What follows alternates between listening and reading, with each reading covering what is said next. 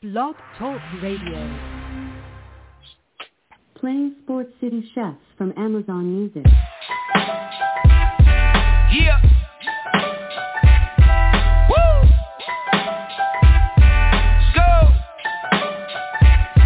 Y'all need to sit back, listen, enjoy the vibe. Sip something, light it up, enjoy the ride. Cause the Sports City Chefs is on tonight. In the kitchen cooking up, they on the rise. Sports City Chefs, Chefs. Sports City Chefs, Chefs. Sports City Chefs, Chefs. Sports City Chefs. Yes, Lord, we got a brand new president. Joe Biden, we riding, I pray you heaven sent. Word from the wise, my people stay ahead of it. Come on, I've been relevant, trying to survive the elements. It ain't no love in these streets, these dudes telling it. Case go from cold to hot, states evidence. Kaboom, Sports City Chefs is in the room.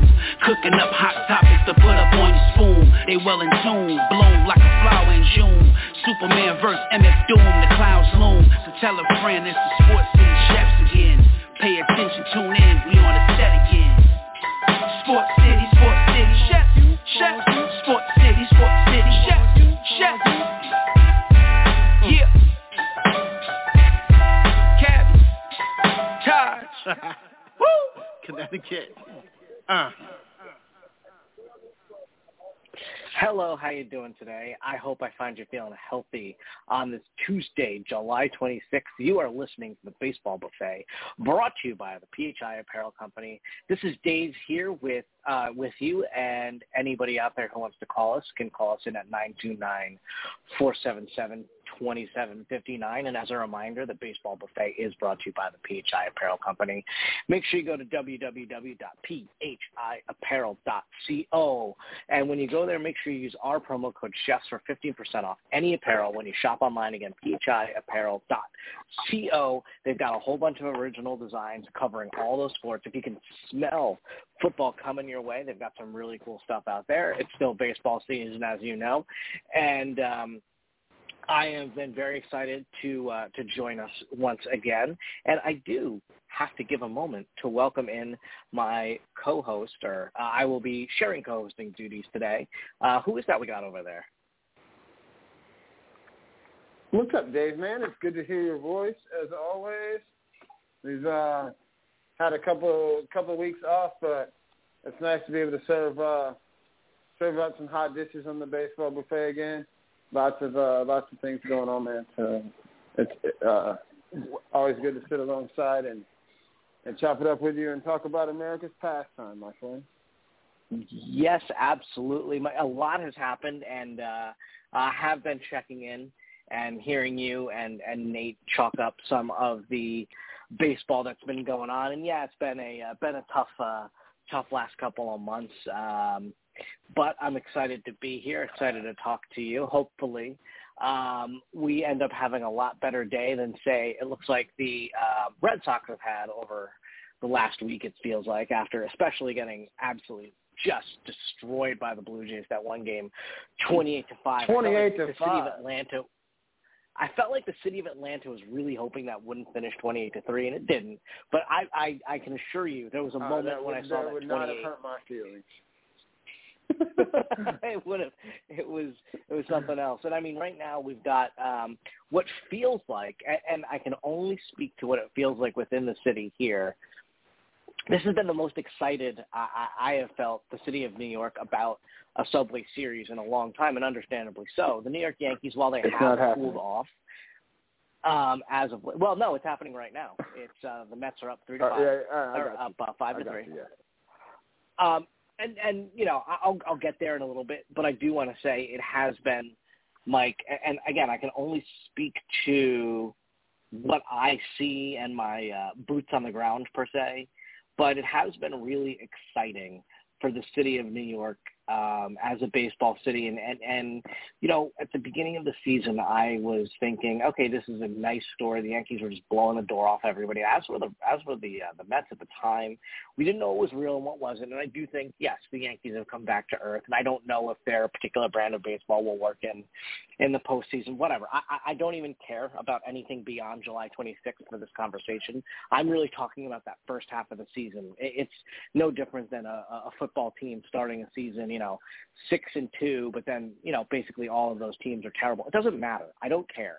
The point is when you go to the ballpark, you see the win-loss record and you just have this feel for a team. And there were just certain parts of the Yankee season where it felt like every week there are at least 2 or 3 unbelievable late-inning comebacks.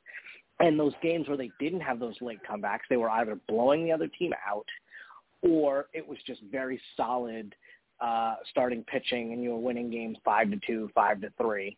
And those ones where you were losing 5-2, 5-3, you were finding ways to get, a couple runs in innings 7, 8, 9. So, as a Yankee fan, I haven't had a chance to chime in. This is my first, I think, chance to really talk about the Yankees all year. I very specifically avoided bringing them up when we started the season. But it has been a lot of fun. And granted, yes, they've cooled off. But this has been, I think, since the 2017 season, I should say, when they went to the ALCS and lost to Houston, this has been the most fun it's been being a Yankee fan. Now, we all know that Yankee fans are a little bit crazy, very crazy.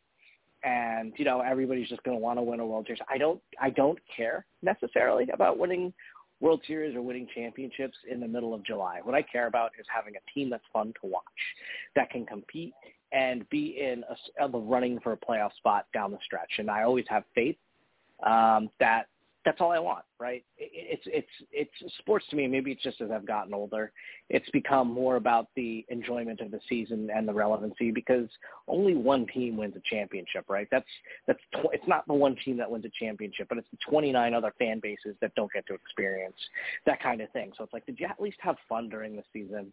And that's what it's felt like. It's been a lot of fun. And the same thing is true across town in Queens with the Mets. I mean, the Mets, granted they were in the World Series in 2015. There's just this palpable excitement. 2 people on a subway car, one wearing a Yankees hat and one wearing a Mets hat. There's just something, you can look across the aisle and say, oh, my team's better. No, my team's better. Well, if it was DeGrom versus Cole, DeGrom's the better. And that little banter. And I think it means something, especially after the last 2-3 years of the world being just a complete all over the place. I don't even want to say the words that are coming to my mind, Mike, but it's truly felt like this has been needed, this positivity, this feeling of we're having fun doing it, not, okay, how are the Yankees going to blow it? How are the Mets going to blow? Who's going to get hurt? And there's still, I think, that little bit in the back of your head as a Jets fan, for instance, to bring that into it, and I always do, there's this feeling of, oh my gosh, we're actually putting something together properly, and that understanding, oh gosh, okay, so when's the other shoe going to drop? But, maybe I'm buying into the hype, maybe I'm buying into the papers, but it does feel a little bit different, and it does just feel positive. And I don't care whether either of these teams can win, have the chance to win. That's not my point. My point is it's July 26th, and baseball is fun. And it's the first time it felt like baseball has been fun for the city of New York in maybe 20-ish years. Can I retort now? Absolutely. Okay.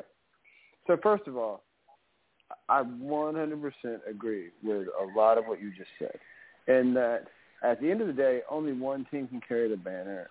And I think a lot of people forget about the journey. And it's fans, especially as armchair quarterbacks or whatever you want to call them, armchair managers or whatever.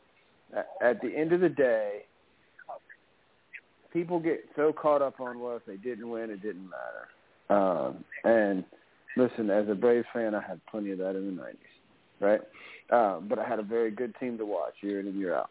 And they've been good the last few years, but listen, the late 2010s and early 2010s, the 2000, the first decade of this century, I don't know what you call it, the 2000s, used to be called 1900s, so 2000s, we'll call it that. and then the late part of the 2000s and the first part of the 2010s reminded me of what it's like to have a team that sucks. So, you know, I look at that, and first of all, you're right. And as a matter of fact, and I've said this a couple of different times, and I'll say it one more time. On our preseason show, I actually had you stop and go through the Yankees lineup and said, they may be better than you think. I mean, I didn't see this coming. But there were a lot of things that I liked about this Yankees roster going into the season. And I told you so, even before the season started. You did. So I think that it is very it's good for the game of baseball to have both teams in the city of New York playing well. And like you said, the banter about which team's better or whatever, but also just the being able to look at the other and say both of our teams are having a good year, or we got something to be, you know, to cheer for and be happy about. Like, and I think it's good for the city of New York for baseball, for both of their baseball teams to be good. And to your point, I think that either one of them could win in October, though, regardless of whether they do or not is not part of this discussion. But it is very good to see them good. We were hoping for the first month plus one of the other teams that we're going to get to tonight later on in the show has kind of dropped the ball for the city of L.A., which is, really dropped it. Yeah, that's true. But to see, the first couple of weeks, the first month of the season, we were like, wow, the best baseball in the country is being played in New York and L.A. So not so much anymore. LA still one team in LA still playing some really good ball. But no, I mean it's good to see these teams playing well and playing good baseball, and it's fun to see how these teams have come together and what they've been able to do. As far as what kind of pace they can keep moving forward or whatever, that's another story, and we can get into that if you want to. But I 100% agree with you. I think that there are certain teams in each sport that it's just good for the sport and good for the game in general for these teams to be good. And in baseball, it's the Yankees and even the Mets because of New York, and at least one of the LA teams, but those big market teams. And then there are some other teams that we can look at and say this is really good for the game when these teams are really good. But New York has been a lot of ways the center of this. Yeah, no, it pains me to say it. Baseball is better when the Red Sox are good. That's just a fact. Well, and because of that, and also because of that Yankees-Red Sox rivalry, right? Like, if both of those teams are good, and so those games have some meaning behind them, then definitely the case. I mean, you could translate it to basketball and say when the Lakers and Celtics are good or the Knicks are good. I was thinking the Lakers, yeah. But that's been a while. Football, Steelers and Cowboys, you know what I mean, Packers, whatever. There's a few teams that it's just good for the game when those teams are good. And I think the Yankees are definitely, listen, there's no sugarcoating it like it or not. The Yankees are far and away the most successful franchise in the history of Major League Baseball. All you got to do is look at the rings, right? 27. And the Cardinals in second maybe have, 14? And then I'm pretty sure the Cardinals really are second. Close. Yeah, I know they're second. I think the number it's either 11 or 14. And I understand those two numbers are a little bit far apart, but the Cardinals are second, and it's not even close. But so for the greatest franchise in the history of the game to be good, I think is important for the sport for sure. And it's good to see both of those teams in New York playing well. And I tease you about the East Coast bias, but we've always made sure to include the Yankees on on all of our shows because they're playing such good ball. I mean, you can't really mention or talk about winning teams in the sport of baseball right now without talking some about the New York Yankees. For now, we'll see how they keep it up. I mean, there's a lot of other really good, really interesting storylines too. You brought up the Angels for one, and I know we have our text that's going, and one of the things that I really normally would wait until later in the show to touch on this, but you just brought up such a great conversation piece, and that's Shohei Ohtani. And, I think you've seen the same just chatter online and rumor mill stuff with conversation about him on the trade block, what's his value, that kind of thing. So I'm just going to keep it really simple with my first question to you, Mike. Do you see a scenario in which Ohtani does get traded? So the answer to your question is yes, I see a scenario. I don't think that would necessarily be good for that franchise, but I also look at the Angels franchise, and they need a lot, man. Like, they're picking up guys from the scrap heap, like Jonathan Villar, who they just let go and picked up Phil Gosselin, who couldn't keep a job because the Braves decided to take another shot at or give Robinson Cano a chance again. Yeah, I mean, so they're really grabbing guys off the scrap heap just to fill out an everyday lineup. This team needs a ton of pieces. So if there's a team that comes calling that can give them multiple assets, I mean, preferably some pitching as well, but can give them multiple assets to really make their team better, they might consider it. And, I mean, I've got a buddy of mine who I may have join us one week just because I think he would enjoy it and he brings some good takes. But I've got a really good friend of mine who's a Mets fan. And his comment to me just today in a text message conversation he and I share is, if the Nationals would not consider Juan Soto the Mets because of that same division, if I were the Mets, I would be calling the Angels every day about Shohei Ohtani and seeing if there's anything that I can do to make it happen.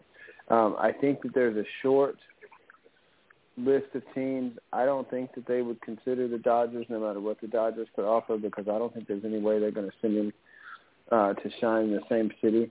But I think there's a short list of teams with Shohei. Now, remember, I think Shohei becomes a free agent after next year. So does re-signability or does any of that kind of factor into this? Maybe. And then, keep in mind that because now we have the universal DH and baseball has gone to that Ohtani rule. It says even if you don't pitch, you can stay in the game as a designated hitter. Now you're talking about, 29 other teams as opposed to 14 other teams that could possibly trade for him. So do I see a scenario in which he's traded? Yes. Do I think it's extremely likely? Not necessarily. And for the sake of this team, I would like to see them be able to get the pieces around him and Trout so they could, one day have a chance to make a run into October. I'm just convinced, once again, with Rendon out and with the other pieces on that team, and quite honestly, with the lack of depth in their minor league system, I don't really see how they can do it. And I'm not saying that they should do this, but if you're the Angels, at some point, because you threw a big contract at Albert, you tried to, you backed up the truck to get Shohei. You've made some moves to, you went and got Syndergaard, who's still pitching, who's probably throwing more innings this year than he's thrown in the last 3 or 4 seasons combined. You've made some moves to try to make this work. Like signing Anthony Rendon, who has, the injury bug has reared its ugly head for him again, and it hasn't. And so I'm not sure if I were in charge of this Angel system, if it would not completely cause a complete revolt amongst the fan base. I'm not sure that I would not consider taking all of my major league or most of my major league assets and seeing if I can really start to rebuild this thing, because I think that the only way the Angels are going to win again is if they really, really blow it up. They just don't have any depth, and you can't continue to patch holes. This is a sinking ship, and all the patches that they've tried to put in place to keep the boat from taking on more water have sprung leaks as well, and it's just not. I have a couple friends that are Angels fans, and I really feel for them, man, because you got a guy who was considered the best player in baseball for several years. You got a unicorn for all intents and purposes and Shohei, who we've never seen anything like this in our lifetime. And quite honestly, even my dad, who's 80 years old, who's been a baseball fan his whole life, has never seen anything like what Shohei Ohtani is doing in this game. It's remarkable. And that's why each and every year, Shohei Ohtani, no matter what league he's in, if he continues to do what he's doing, is going to be in the MVP discussion just because he does so many different things, because of what he can do on the mound and at the plate. I don't care if he can't do anything in the field. His bat does plenty, and he still has electric stuff on the mound. I mean, listen, they lost the game the other night on Friday night to the Braves, and all Shohei did was pitch in the seventh inning and not really get – the Braves didn't score to the seventh inning. And then the floodgates opened. But he's giving this team everything he can give them, and it's not making a difference. This if it weren't for the Oakland A's, the Angels would finish in last place in that division. So you I don't know if you remember this. You may or may not. The last thing I think I said on air before I kind of took a little break there was about the Angels possibly considering the idea of trading Mike Trout. Now, at the time, I will readily admit the concept of trading Ohtani didn't cross my mind, right? But now it seems like the Ohtani conversation is there. And in my mind, if I'm the Angels, you know, if you're going to talk about trading away Ohtani, and yes, I understand the contract is part of it. I mean, at what point do you just have to say, all right, we could build maybe the greatest farm system ever seen with even a couple of major league ready players if we flip these two superhuman guys. We could take the two best farm systems and combine them and make them ours. Do you even consider that? Because if you're going to get rid of one, then what's the point of keeping the other? Yeah, that's my point. Exactly. If you're going to trade Shohei, if I'm an Angels fan, as much as I would hate to hear this, I think if you're going to trade one, you go ahead and push all your chips in and you trade them both, because you don't have a good farm system, you don't have a ton of major league talent. You trade these guys and see exactly how many assets you can get for both of them. And I'll be honest with you, the return for Mike Trout is not nearly what it would have been even a couple of years ago.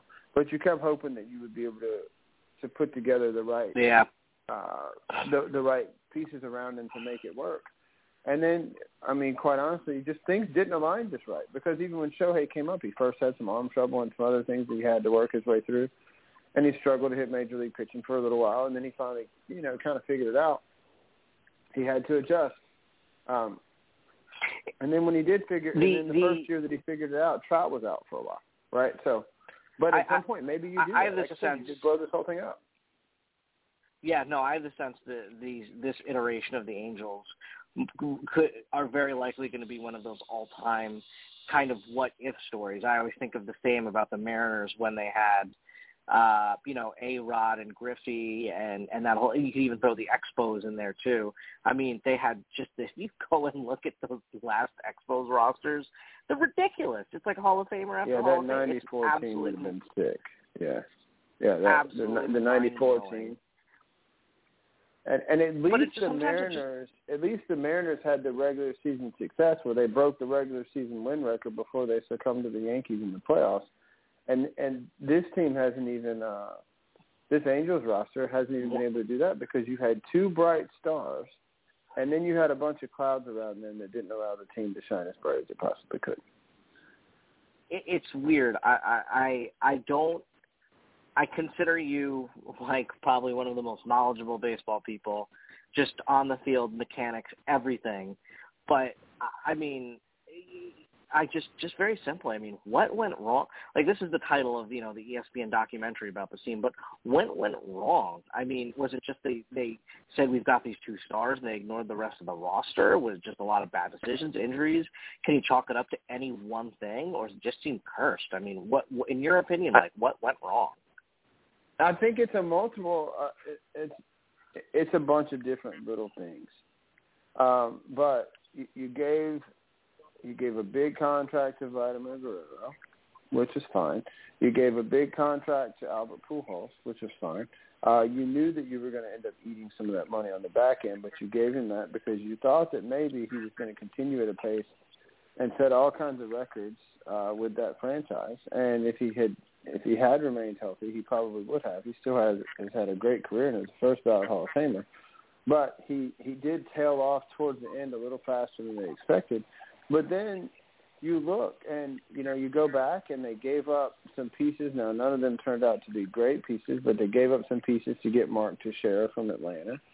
And then come free agency, he goes to the Yankees. So they have not been able to re-sign, even over the last, say, 15-plus years. Some of the pieces that they've traded for, they've traded some of their best minor league talent to get guys that they weren't able to keep. And this is the one cautionary tale for anybody that's thinking about trading for Juan Soto or any of the other guys. Any of these big-name guys, if you can't re-sign them or you can't do enough in free agency to make up for it, if you gut your farm system, then this is what can happen to you. And I think they gutted their farm system for rental players, and then they just did not continue to draft as much major league ready talent. And they, I think there's a lot of things that have happened there and some bad moves on behalf of general managers, but there's just a ton of things that should have happened differently. But I feel like once you've gotten to a point where the team has gotten this bad, despite having two of the best players in the game, it would be impossible to be able to point to one or two things and say, this is exactly what caused it. It's a myriad of things. And, it's caused a couple of general managers to lose their jobs. It's caused a management shift. I honestly don't know that I think that this team may actually regret firing Joe Maddon at some point. It's just not. That's a good point. I think there are a lot of things that this team could have done differently, and I don't think any team that ends up in this situation can end up here without there being a bushel of bad moves. So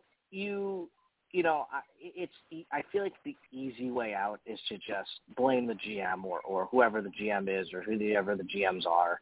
And I really like that you didn't do that. You kind of pulled out that it was an institutional kind of thing. And boy, that's really wild. And you go back to the Teixeira deal and you talk about what you can give up and what you'll get back. Specifically, like you said, you're not going to get as much for Trout as you would have even a couple of years ago. And we keep making the comparison, and you kept making the comparison to the Juan Soto situation, which for my money right now is the most intriguing storyline.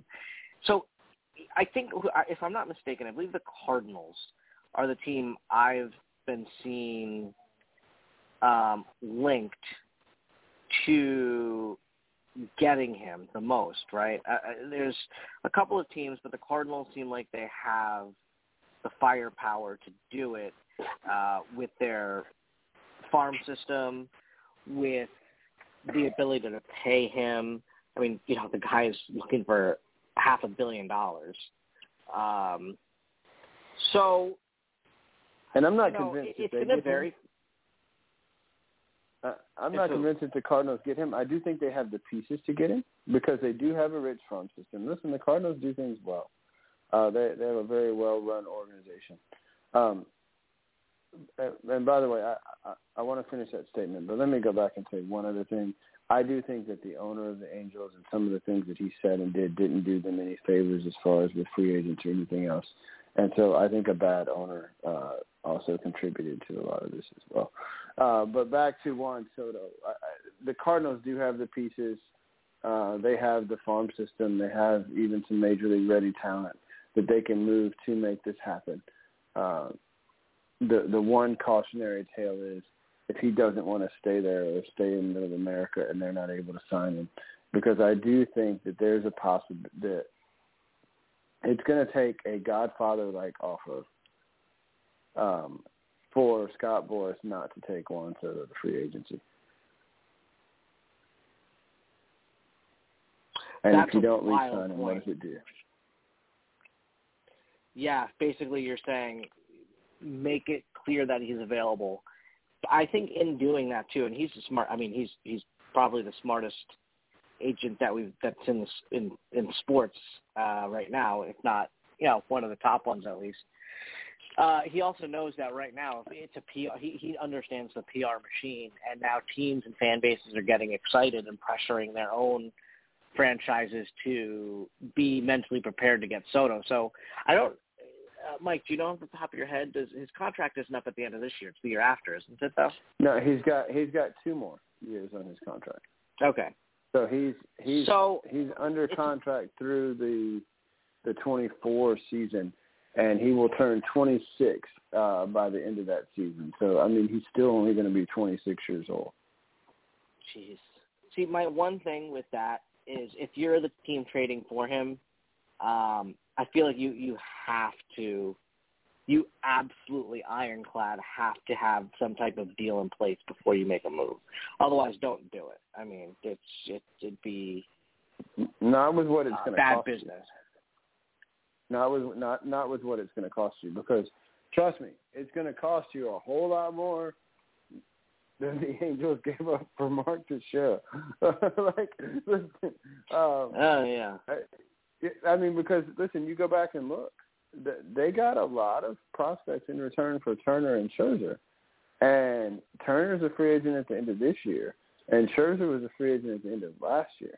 So the Dodgers only had Scherzer for the remainder of that one season, and they're only getting Turner for another season and a half. Now, maybe they re-signed Turner, but I hear a lot of people predicting that that's not going to happen, so we'll see come free agency.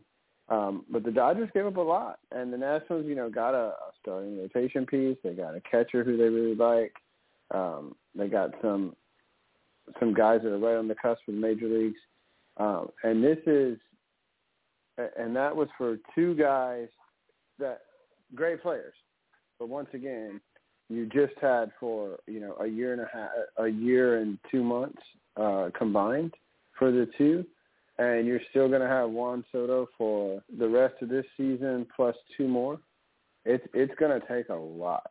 And like you said, if you can't re-sign him, and what do you offer? Because to me, you look at the deal that the Nationals offered this man, and it was 15 years and $440 million.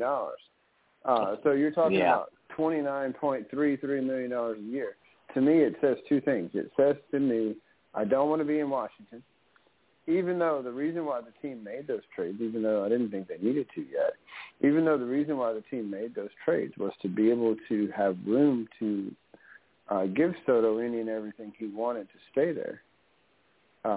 It tells you what it's going to take. I think that the money is about right. I think he's going to want in that $400 to $500 million range. I think he wants it over 10 to 12 years instead of 15. And so, are you willing to, as an organization, the average value? Yeah, are you willing to, as an organization, give this man $500 million over 12 seasons? Honestly, I think that's what it comes down to.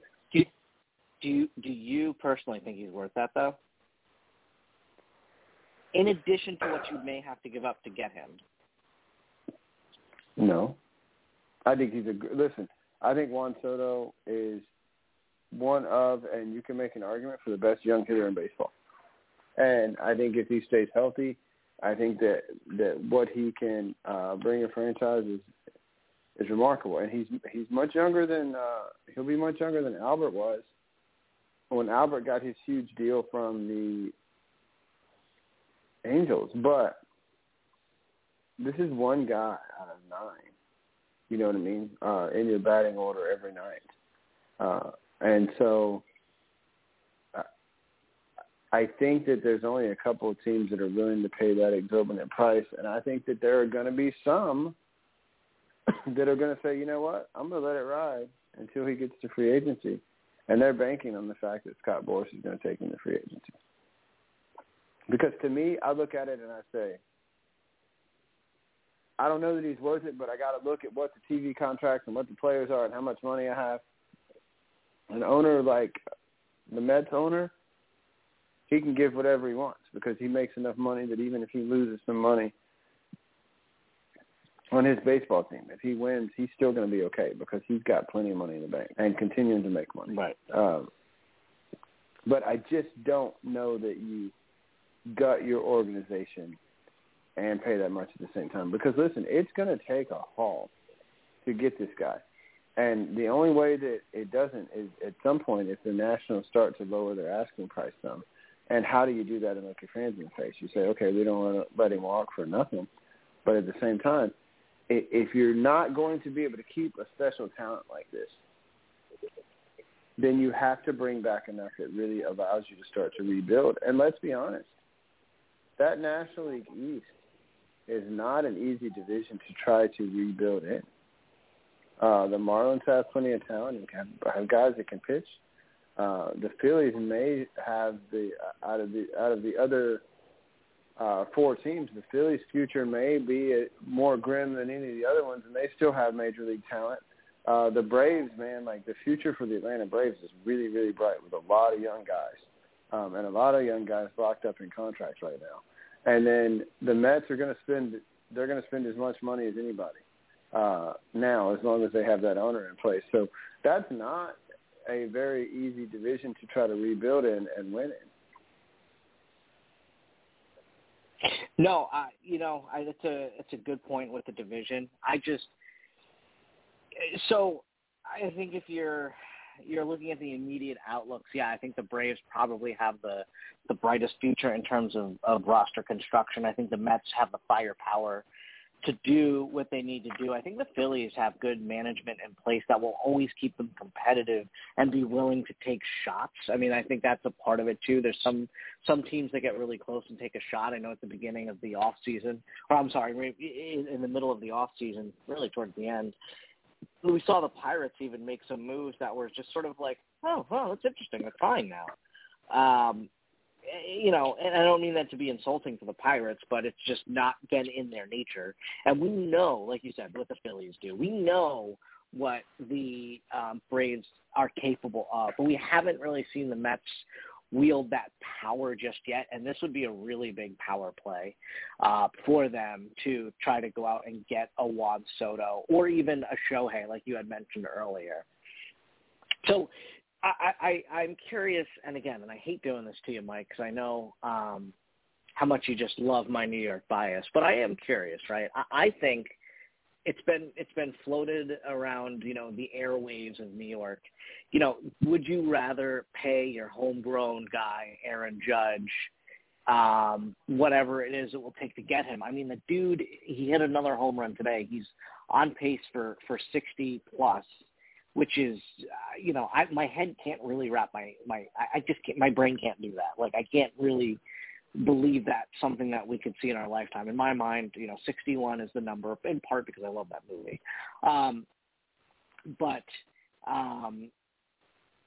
Or do you take that money that you would have used to sign Aaron Judge and say, never mind, let's do it, let's go after Juan Soto. And, the age is the part of the very interesting tale of that is obviously well known that Aaron Judge is older. Juan Soto is a kid. I mean, and you're getting, I think you're getting two very different kinds of players with each though. But it makes me wonder how teams are going to spend their money. And ultimately where I want to go with this, Mike, is we've talked about the money that needs to go to Judge. We've talked about not just the money, but the assets that would need to go for, a guy like a Shohei or a guy like a Trout. There's a lot of big names, I feel like, that are out there in terms of being, getting moved and shifted around. And there's only so many farm systems that I think that are really well built, Mike. Do you wonder if one of these teams might be left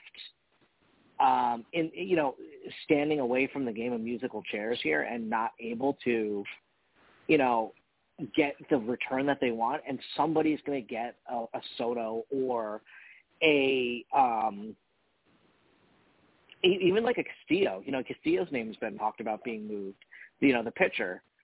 And I wonder if one of these guys is going to be flipped for next to nothing, or if the teams are going to be more likely to hold them. And the way baseball is now, I think you're going to see somebody get moved for super cheap. I think you are too. I don't think that it's going to be Soto, but I think you are going to see somebody. And to answer your question, though, yes, there's going to be I don't wonder if, because I know that it is going to happen. There's going to be this game of musical chairs, and there's going to be a couple of different teams without a spot at the end of it when the music stops. And there's going to be one team that was hoping to get a bigger return on a guy, and they're going to end up settling for less than they want. And then there's also going to be another team left standing on the other side without a seat that really did everything they could, or really tried to do everything they could to or put all their eggs in this basket to sign a guy, and then he's going to end up somewhere else, and they're going to be left holding their bag, right? So I think it's really interesting, because I do think that Judge wants to hit free agency now. Will the Yankees match it? The thing about Judge is, he's been healthier this year than he's been in a while. He misses a chunk of time fairly often, but he's putting together a remarkable season in a contract year, right? So I think the Yankees would be the favorite to re-sign him, but I wouldn't be shocked if a team like the Giants or somebody else jumps up there and really makes a play, because the difference in Judge and all these other guys is you don't have to gut your farm system to get him. And so there are going to be some teams that grossly miscalculate on both sides of that equation. And if they can't recover from it, then you're going to see some mediocre baseball played in that city for a while. Yeah, that's scary.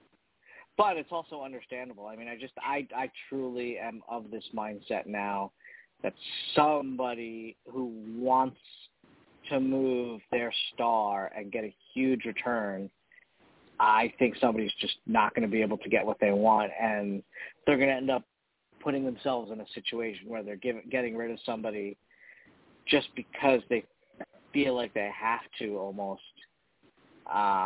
It's unfortunate, man. I wish there was a way for baseball to spread out the talent a little bit better. But what were you going to say? No, I mean, I talked about Teixeira and the Angels not being able to re-sign him, but the Braves didn't get a lot back. They got Casey Kochman, and they got another couple pieces, and none of them ended up being a part of their roster for a long period of time, right? So, and that was a guy who was one of the biggest names to hit free agency, but they waited till the very last, to the last season he was under contract, and they just decided they hit a bad stretch right before the trade deadline, and they traded him basically for peanuts. And as a result, they were a mediocre team for several years because they gave up a lot. They gave up a lot to get him to Texas, and guys that were still in the major leagues several years later. There's a guy right now that they gave up that's still playing shortstop in the major leagues. Now, he's not a star, but Elvis Andrus has been in the major leagues ever since he got traded. Now, I have a question for you. In terms of just teams right now that are not, I would say, World Series contenders for the 2022 season, maybe they would be next year, but who do you think that we kind of consider your traditional bad team is going to have the next window? Like we saw the Nationals in there. They had a really good window, and I think leading up until that point, I would kind of consider them one of those franchises that has to be opportunistic, that just doesn't have the capability to show up every time. And the reason I'm asking this is on behalf of our good friend Nate, who's not with us tonight. I'm wondering, I think the Orioles are they know that if they hit on their next couple of moves, in the next 2-3 years, they could really contend, especially if Toronto decides that they want to sell some pieces off. I don't see that happening. I'm just making a hypothetical. I think Toronto's truly in it for the long haul, as they should be. But say the Red Sox just say, forget it. Let's blow it up. The sale era is just not what it is. We got ours, and we're going to move on now. I could see like I said, the Blue Jays. If the Yankees end up not figuring out the Judge situation, is it time to blow that up? And let's just say with those hypotheticals, the division opens up and the Orioles find themselves playing, at or close to 500 ball. Do you see a team like the Orioles making moves that are easier with the big stars moving around, lowering potentially the prices, putting them in position to compete maybe for a little bit? Who else do you see? I think Miami you had mentioned. I could see it happening. I could see Miami. Listen, Cleveland just needs some offense. They can pitch, right? And they've been able to pitch for a long time, but a team that is already starting to poke their head out of that window right now. And this is a team that I think is a dark horse even in any of these sweepstakes for some of these players that we just mentioned is the Minnesota Twins. I mean, you take a look at Minnesota. Yeah. And they need some more pitching, but they also have a ton of bats. You got Luis Arias, who probably doesn't get moved. You got Buxton, who just had platelet injections in his knee, so hopefully that's going to help him stay on the field. But they got guys like Jose Miranda, who was the minor league player of the year for them last year. They got guys like Trevor Larnach, who is coming back off injury and should be back soon. They got guys like Alex Kirilloff. They have a lot of guys, and they've also, they got Royce Lewis, who is probably projected to be their long-term shortstop because Correa may opt out this year or next. He can opt out after either one of these 2 years, should he choose to do so. And then you still got Nick Gordon, and then they also have drafted, they just drafted a ton of shortstops in this last draft. And I think that part of the reason why they did that was because they don't know where some of these guys are going to be, and so this allows them to possibly consider moving some of these guys around or trading some of these guys, moving forward to try to figure out how they can win. So they do have the players, I think, in place to make a run for a guy like an Ohtani or to make a run for a guy like a Soto. The problem is if he doesn't sign there long term, as we've talked about before, what does that do for that organization, in the long term? But there are some teams, and I'm glad that you mentioned that because there are some of these teams that have not won in 30 years plus that very well may decide, listen, we're starting to get the pieces in place. If we can bring one or two other pieces that can complete us and we can make a run in the World Series. The Yankees, the Dodgers, there are a few teams in baseball that expect to contend every year, and if they don't, it's a disappointment. But there are some teams that their team has been so starved to see a winner in October that they would put all their eggs in that basket to make it happen. Another one, and it may not be this year, and we've talked about this team recently with all the young players that they've had coming up in their system. I could see in a year or so the Tigers decide that they're ready to try to make another move to bring in a couple more guys. To really try to push this team over the top. That AL Central is a very winnable division for a lot of people. Yeah, no, those are great points. And I go back in my mind to those that stretch where the Royals had just that incredible bullpen that allowed them to go in and win it all. I mean, that was I thought that was a great. I love when small market teams get their shot. I think I'm a little frustrated, I think, in a way with San Diego because I just feel like they should be, they're not a bad team, obviously, but they should be a little bit better than they are. And I hope maybe they'll make a move. Because San Diego's a team I'd love to see win a champion. There's a lot of teams that have it. Basically, if your franchise hasn't made it to a World Series in 10 or 15 years, I'm always going to be rooting for them. I mean, that's just a given. I love seeing, fan bases throw the parades, and the kids, finally seeing their turn, and teenagers saying, oh, I've never seen one in my lifetime. For me, that's what it's all about. So I did and appreciate San Diego has done move. more. I'm sorry, go ahead. No, I was just saying, I love that take. I mean, it's a good take. Now, you were going to say about what San Diego has done, which I think they've done a lot. But what were you going to say? No, I mean, so they make the change on the bench, which I think was very good for them, and bringing Bob Melvin over. And this team, without their arguably their brightest young star, has played a lot better baseball. They're running second in that division.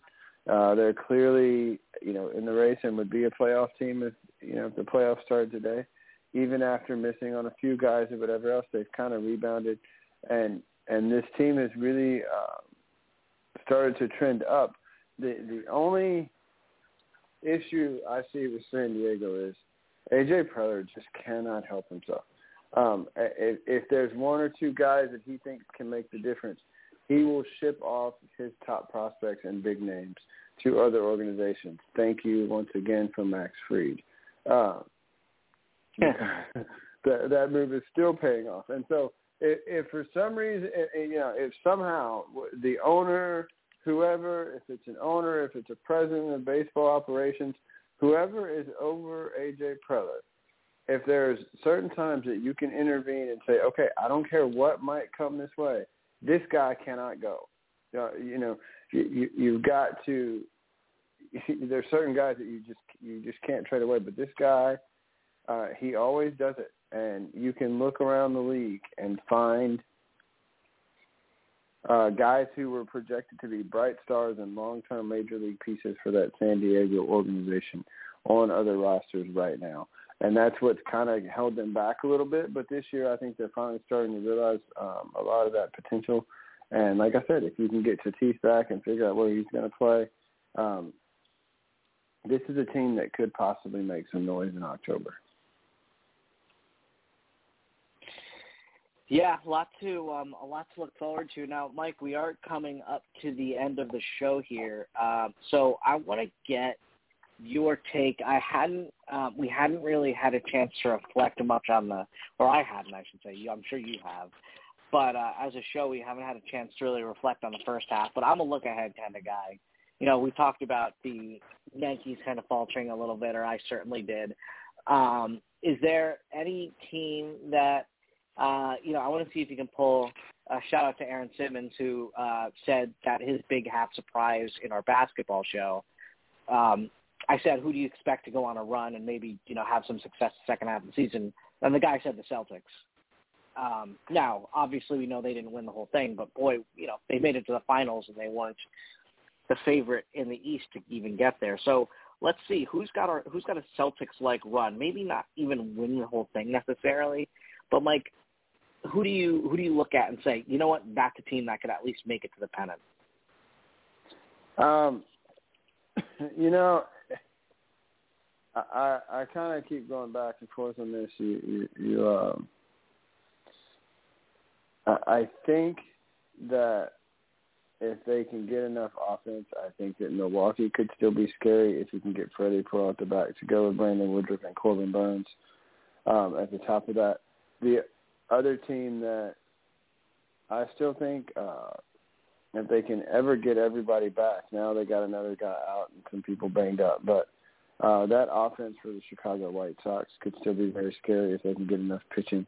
So outside of like our contenders that are already there and our surefire teams that I think are definitely going to be there, those are a couple teams. I mean, we've said Milwaukee or St. Louis out of that Central already for a while.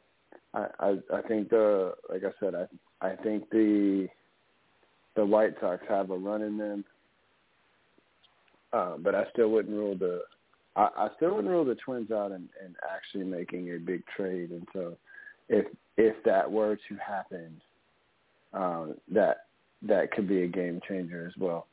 But I feel like that White Sox team is too talented and is still going to end up making some noise and being there. And then the one other team that just they finally started to find their legs a little bit over the last couple of weeks. The Seattle Mariners went on a huge run, won 14 or 15 in a row just to kind of get back in the discussion. And with a guy like Robbie Ray anchoring that rotation, that could be a team that could be a little bit of a problem in October as well. So that being said, I feel like that the teams that are going to be right there at the end are going to be the teams that are pretty high in the standings right now. But if you're asking me to pick dark horses, those are some of the places that I would look. You know what? You kind of stole my thunder on a few of those because I pretty much agree with you largely across the board. I still like to think that one of these teams is going to get an injured player back. To me, that's always the biggest advantage that you can have, simply because I do think there's a locker room element to it in that, you know what you're getting as opposed to maybe somebody new walking in. And maybe I'm overrating that. I very well could be. But, in my mind, I don't know. I feel like San Diego's is they're not going to sneak up on anybody per se, but I really like to think that they have kind of that makeup to put it all together. But, hey, that's, I think, Mike, the most fun part of the game is you just genuinely, you never know. So, hey, I see us coming up on against the clock. Worst. Yeah. No, go ahead. Go ahead. The Braves had the third worst record of all the playoff teams last year, and they were able to put together a run and win the World Series. So that's the beauty of this game, right? You just never know. Giving me hope as a Jets fan.